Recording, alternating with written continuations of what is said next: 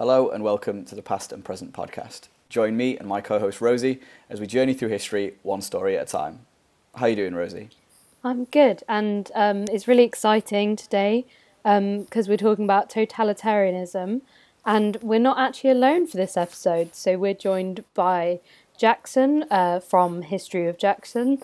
How are you today, Jackson?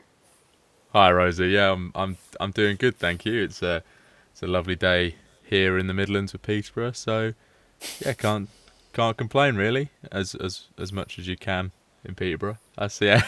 How are you both? Yeah, not doing too bad. Not doing too bad. Yeah, it's not as sunny here in Surrey today, so bit of a cold one. It was surprisingly nice up here today for the north. It was windy as, but in terms of weather, it was surprisingly pleasant for a change. Anyway, we should probably get going. So, Jackson, your book is called The Crystallization of Totalitarianism, How the 1953 Conference on Totalitarianism Defined the Term. So that's quite a wordy title for a book. So can you just give us a quick rundown on what is totalitarianism and what was the 1953 conference, which I appreciate is your entire book. But if you could, if you could just give us a quick rundown, that'd be awesome. Yeah, of course, and probably in hindsight, maybe the title could have been less wordy, but it sounds cool regardless. So totalitarianism is a style of government. It's another one of those isms that we come across in politics, political science, and history. And it is a system that has total control over a country. It is a regime that has total control over its citizenry, its people, and everything that goes off within its realm. So examples of that we've had are, Stalin's Russia, Hitler's Germany, Mao's China, and the Kim dynasty in North Korea.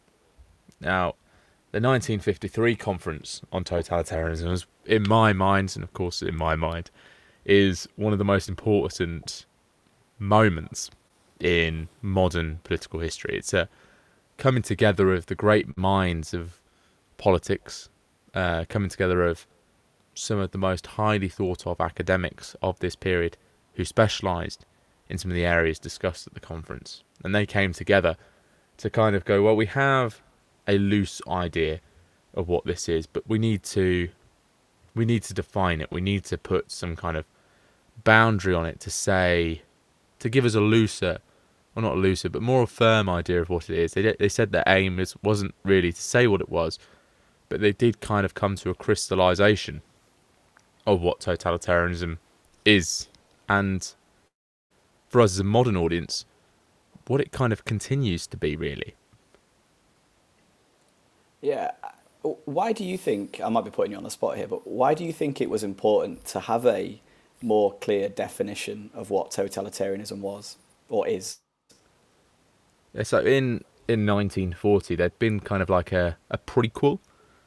That's the best way to say it, really. To this conference, it was called the 1940 Symposium on Totalitarianism, and it kind of looked at how a totalitarian state operated without saying what one was. So you just had, coming to 1953, you just had the fall and the collapse of Hitler's Germany, and you've just had the rise and continued brutality of Stalin's Russia being exposed to people.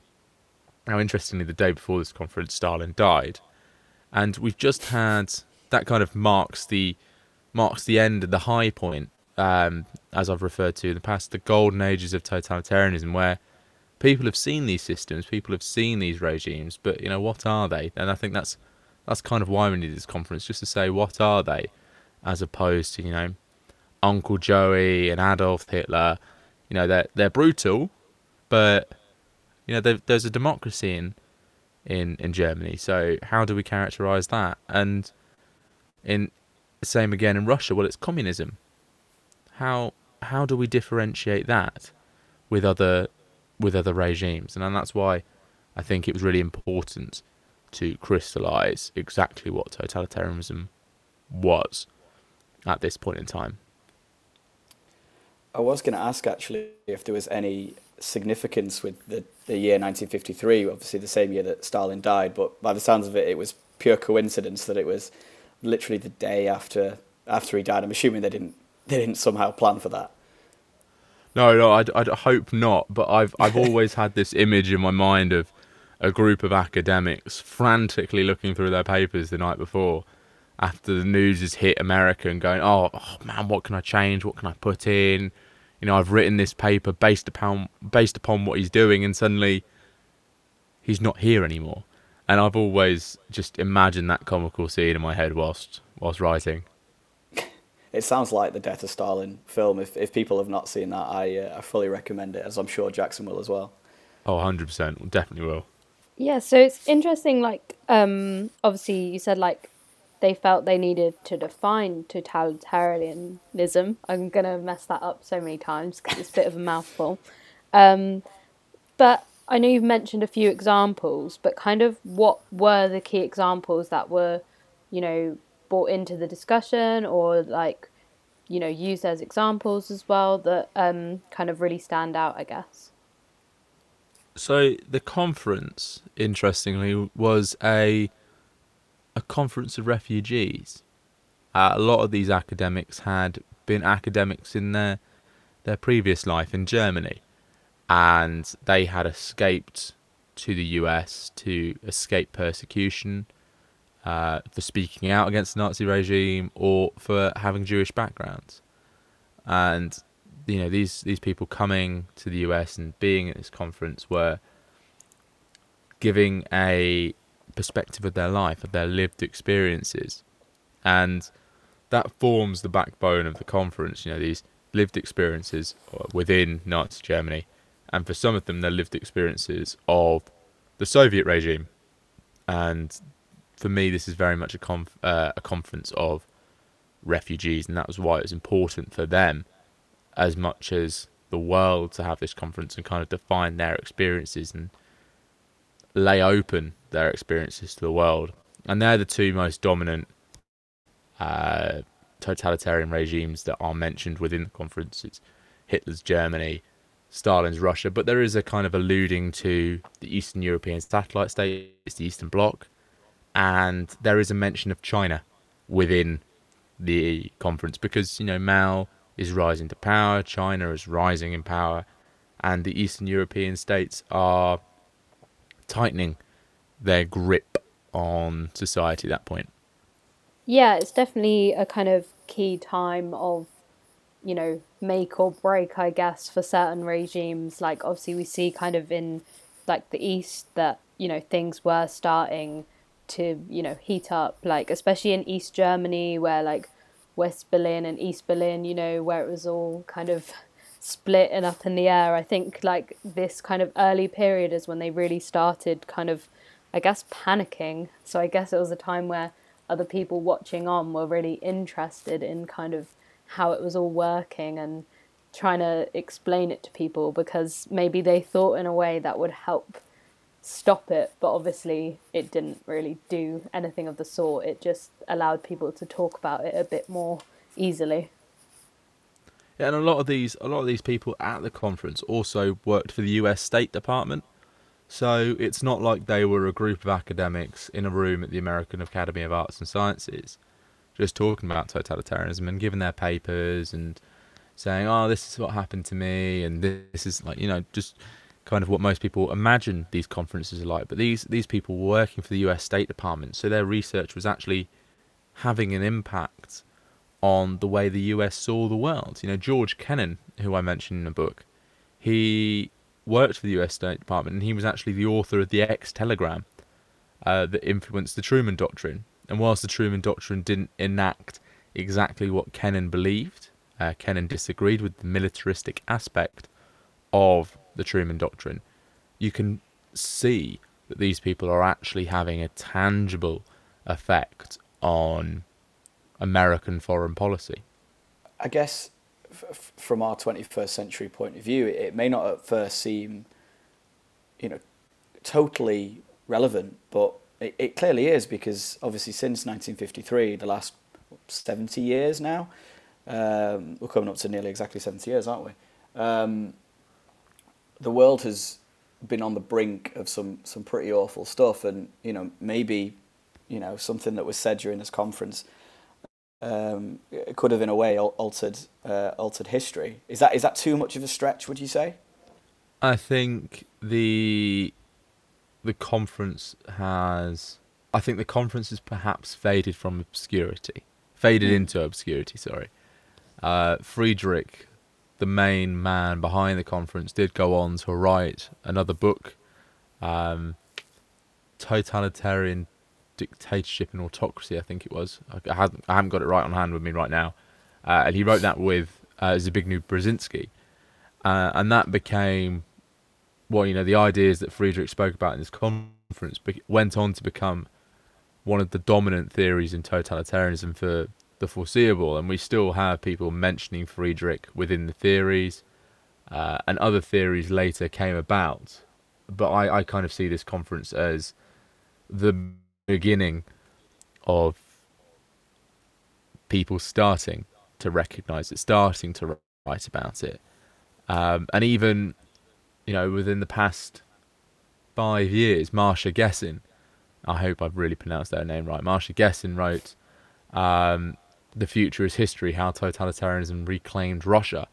And they've even mentioned the conference within their book. So it is still relevant, and people are still writing about it, or still writing about views that were formulated at this conference. You're saying like it's still relevant today, and obviously you're saying like historians still write about it and people still talk about it.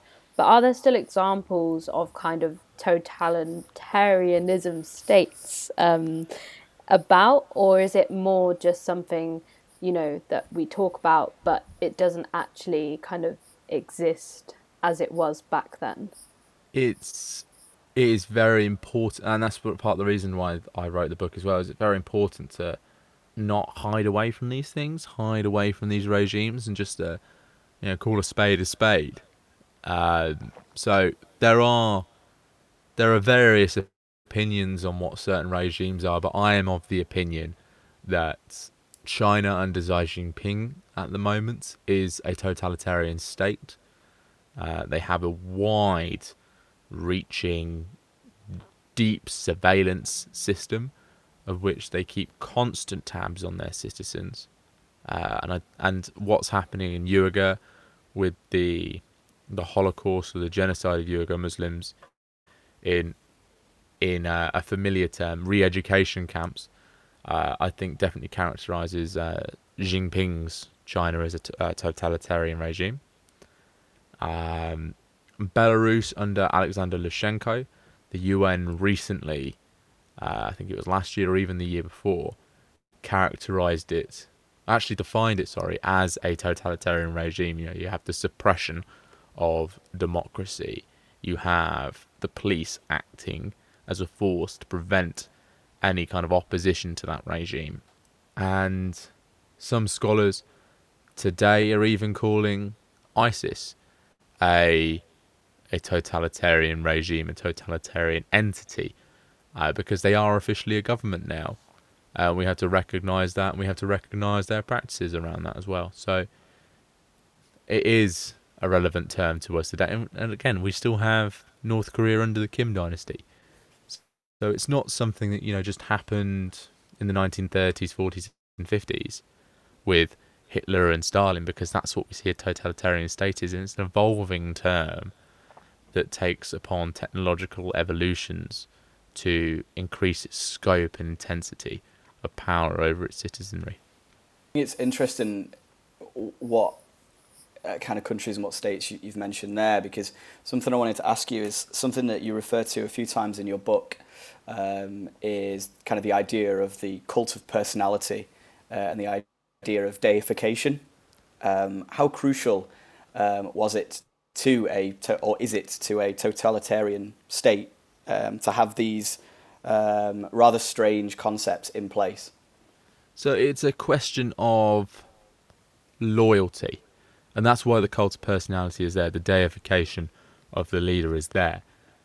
Because if you have Christianity, if you have some other body, other organization which can claim loyalty and a kind of totality over people's thoughts and actions, such as the church can claim, then there is an opposition to the leader, there is an opposition to the regime.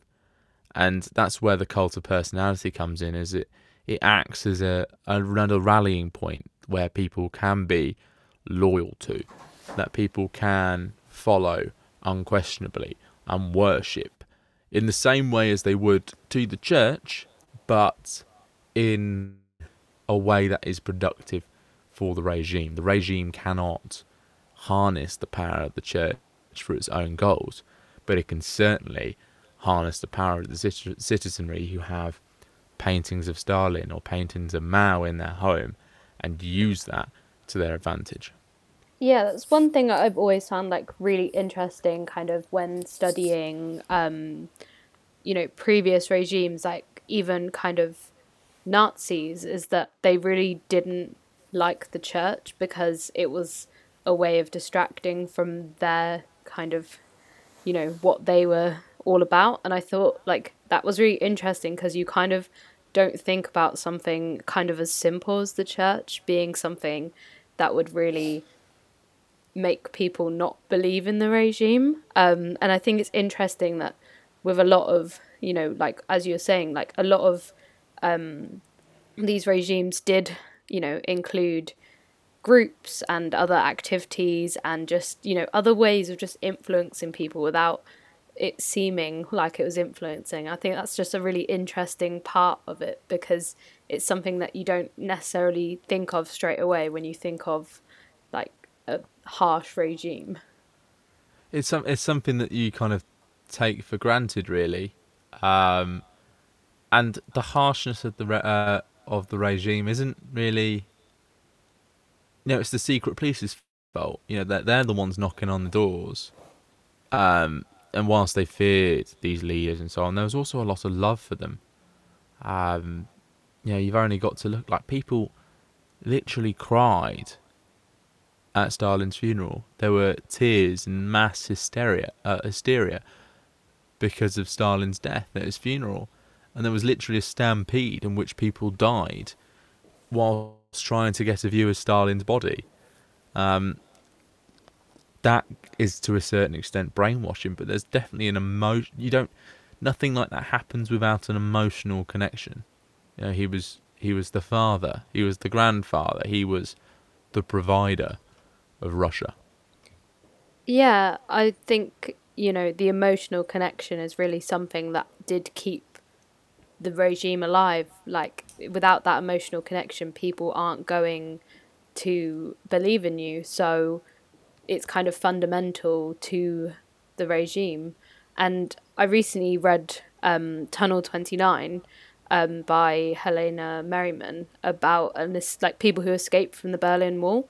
And I found it so interesting when they were kind of talking about how, although obviously the Stasi, like the secret police, they were getting people by kind of blackmailing them, some people like were happy to just be part of it and send their reports in.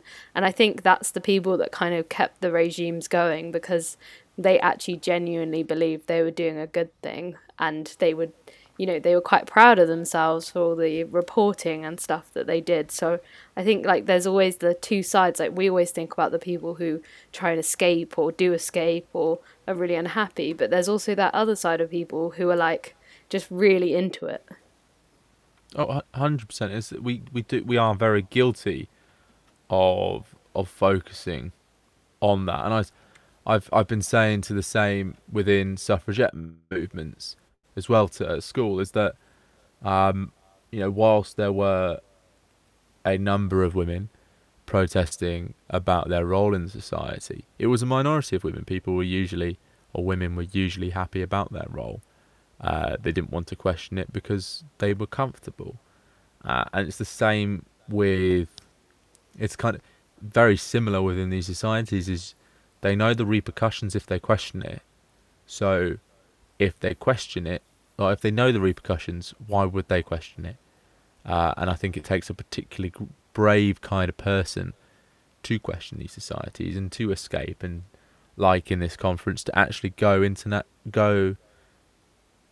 to an international conference and speak about it. I think it's really interesting that you mention religion, or the kind of the dislike of a form of religion, which you do see in these, at least in the 20th century totalitarian regimes of Nazi Germany and kind of Soviet Russia. Obviously, when I was researching for this episode to find some kind of historical link, as we always do, I found it quite difficult. And with then reading your book, it makes sense. I think you described it at one point as historically unique. And yes, there are elements in history. I immediately think of the divine right of kings, enjoyed in, I say enjoyed, that was popular in medieval Europe, and further back with the early Roman Empire and the late Republic.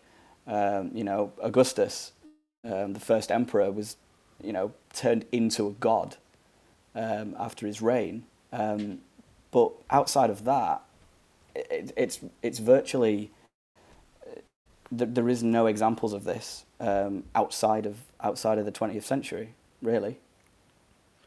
And it's because it's allowed by technology. You can't have a near monopoly over all means of armed combat if you don't have technology. You can't make sure that you have that. You can't have the best kind of weapons if technology isn't there, and you can't have a monopoly over communications if you don't have technology. The printing press allows freedom of information. You can't control every printing press. You can't control every quill. But what you can do is, if you control the radios, you can control the dissemination of information. If you control the television sets, you can control the dissemination of information. You control the narrative, and I think that's the technology that allows you to control that narrative distinctly sets totalitarianism apart from autocracy, from divine monarchy, from the Roman republics.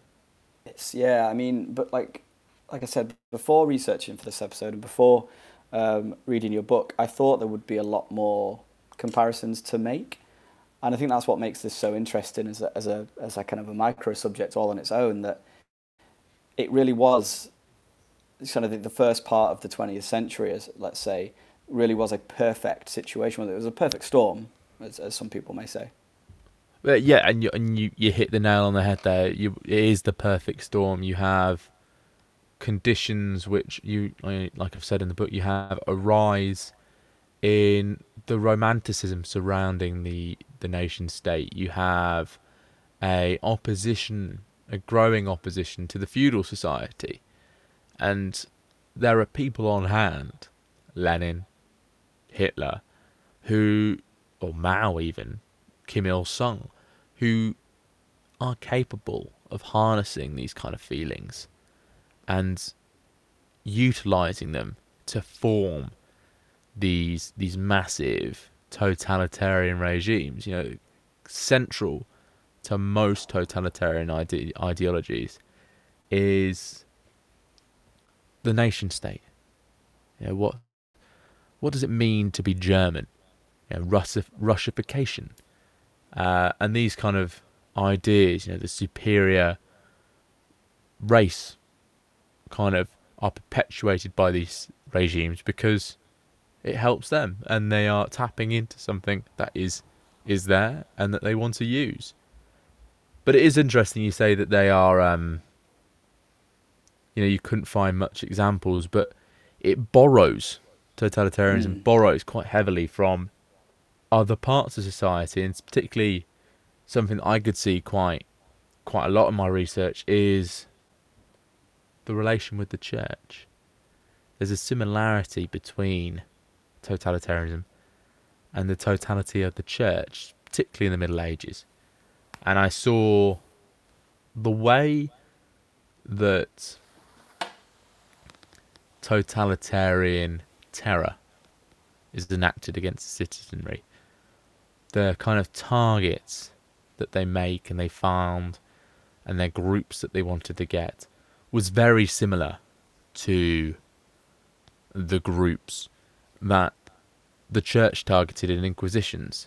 You know, the people who didn't believe, the people who were connected to those who didn't believe, the people who had connections to foreign or rival organisations, the families of those people who they suspected as being in opposition. Not even people who were even confirmed in being opposition, just people who they suspected. There was quite a lot of similarities I found within those areas. I think it's interesting that you mentioned the Inquisition as well. It's not really something I thought that would compare so nicely, but I mean, it really does, doesn't it? So the Inquisition starts in the 13th century, really, and lasts for a considerable amount of time. And I guess, obviously, correct me if I'm wrong, but that sounds like the first, not attempt, but kind of like proto-totalitarianism. Now, that's hard to say. A complete, an attempt to systematically dominate a population. Obviously, the Inquisition was only with specific goals in mind, but the power of the church in the Middle Ages, as you've kind of alluded to, it was a complete system of, a way of life. So it doesn't take much to get from the Inquisition to 20th century totalitarianism. Would you say I'm off the mark there, or is that a fair assessment? No, that is a fair assessment. I definitely believe that the church had a very total level of control in there. It's definitely not totalitarianism, but authoritarian in its actions, autocratic in its actions. And these inquisitions were done with the same kind of goal as terror is done in totalitarian regimes. It's to gain a kind of conformity from the people, and not even from the people that they're targeting. But if you're someone who is a Catholic, who is a communist, who is a Stalinist, and you see people who don't necessarily believe, don't necessarily follow, and then they're punished and they're being hunted down for what they believe, well, you're gonna harden your belief in your areas. You're going to continue to be a staunch Catholic, a staunch Stalinist, a staunch communist. Yeah, definitely. And I think like another comparison that we could kind of draw between the church and totalitarianism is kind of, they always have like quite a key leader and face of the operation, I guess. Like, in the church, in Catholicism, you've got the Pope. In Protestants, you've got kind of the head of state. So in the UK, that would be the king or the queen. Where and in kind of totalitarianism, you kind of have that person who is what people idolize and kind of brings it all together, isn't there? Yeah, certainly, and I think there's a lot of crossover between these kind of regimes and these medieval regimes, but definitely the idea of deification, the idea of the cult of personality probably stems from it, but the actual execution, the actual ideology, the system, the structures behind it are so vastly different because of the rise of technology, that I definitely continue to say that these bodies were authoritarian as opposed to totalitarianism. And it's quite interesting as well, there's another crossover with the popes, is that most popes are canonized and beatified. After their death, they become saints, revered, worshipped after their death. And yet the same happens mostly within totalitarian states. Lenin is embalmed. You could see Lenin. I think you can still see Lenin. North Korea, Kim Jong Il and Kim Il Sung, they are still worshipped within their country years and years after their deaths, and they're revered as this kind of holy history, like the popes are.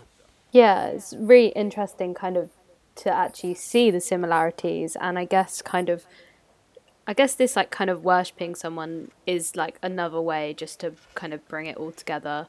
You know, it's a clever way to do it because having someone you can kind of relate to is, or you know, or not relate to, because you know, say like North Korea, they have a lot of lies about what their leaders are like.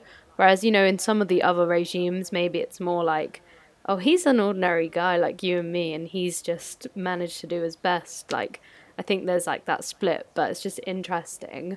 But kind of just a question of like, what else do you think we should know about totalitarianism, or what is like kind of your most favorite or like striking piece of research that you found when you were writing your book? Oh, you've caught me now. You've caught me, Rosie. It's a fantastic question. Personally, I do love the. I think you both know where I'm going to go. I do love cult personality. I absolutely do. But it's the terror. It is really the terror. I find the terror so fascinating. That, you know, why did they target these groups? Why are these numbers so disputed? How were these people treated, and for what goal? You know, mainly I'm a political historian. I love comparing these regimes, and that's why my book is very much comparative. But I did really quite love researching the terror. I even came upon. I was on some absolutely bizarre Russian website, and I felt like my Wi-Fi was slowing at university by the minute. But I actually looked at some copies of Stalin's actual kill lists, and looking at that primary source was just fascinating. That, you know, actually, like, you know, Stalin signed this, and this is practically the death certificate of hundreds, possibly thousands of people, and it's just here on my laptop screen, and I can look at it, and yeah, that was fascinating, really. So, just before we go, Jackson, it's been an absolute pleasure to chat with you today. Do you want to let people know where they can find you? Oh, well, if people want to find me, which I hope they They do, will. uh, my website is www.historyofjackson.co.uk. My Instagram and TikTok and Facebook are at History of Jackson. And then my Twitter, because of bizarre Twitter character limits in handles, is at History W Jackson. And then if you'd like to find a copy of my book to read yourselves, it is available on Amazon, and you can buy a signed edition from myself on my website, www.historyofjackson.co.uk, and it'll be on the shop there on my website. Lovely. And just in case you didn't write all of that down, as you should have been doing, we'll make sure that the all of Jackson's social handles and website is in the show notes, or at the very least on the Instagram post that will accompany this episode. As always, we really hope you've enjoyed this episode, and we hope to see you again soon. From myself and Rosie and Jackson, thanks for listening. For more, make sure to follow us on Instagram at Past and Present Media, and at Twitter on Past Present M. Thank you.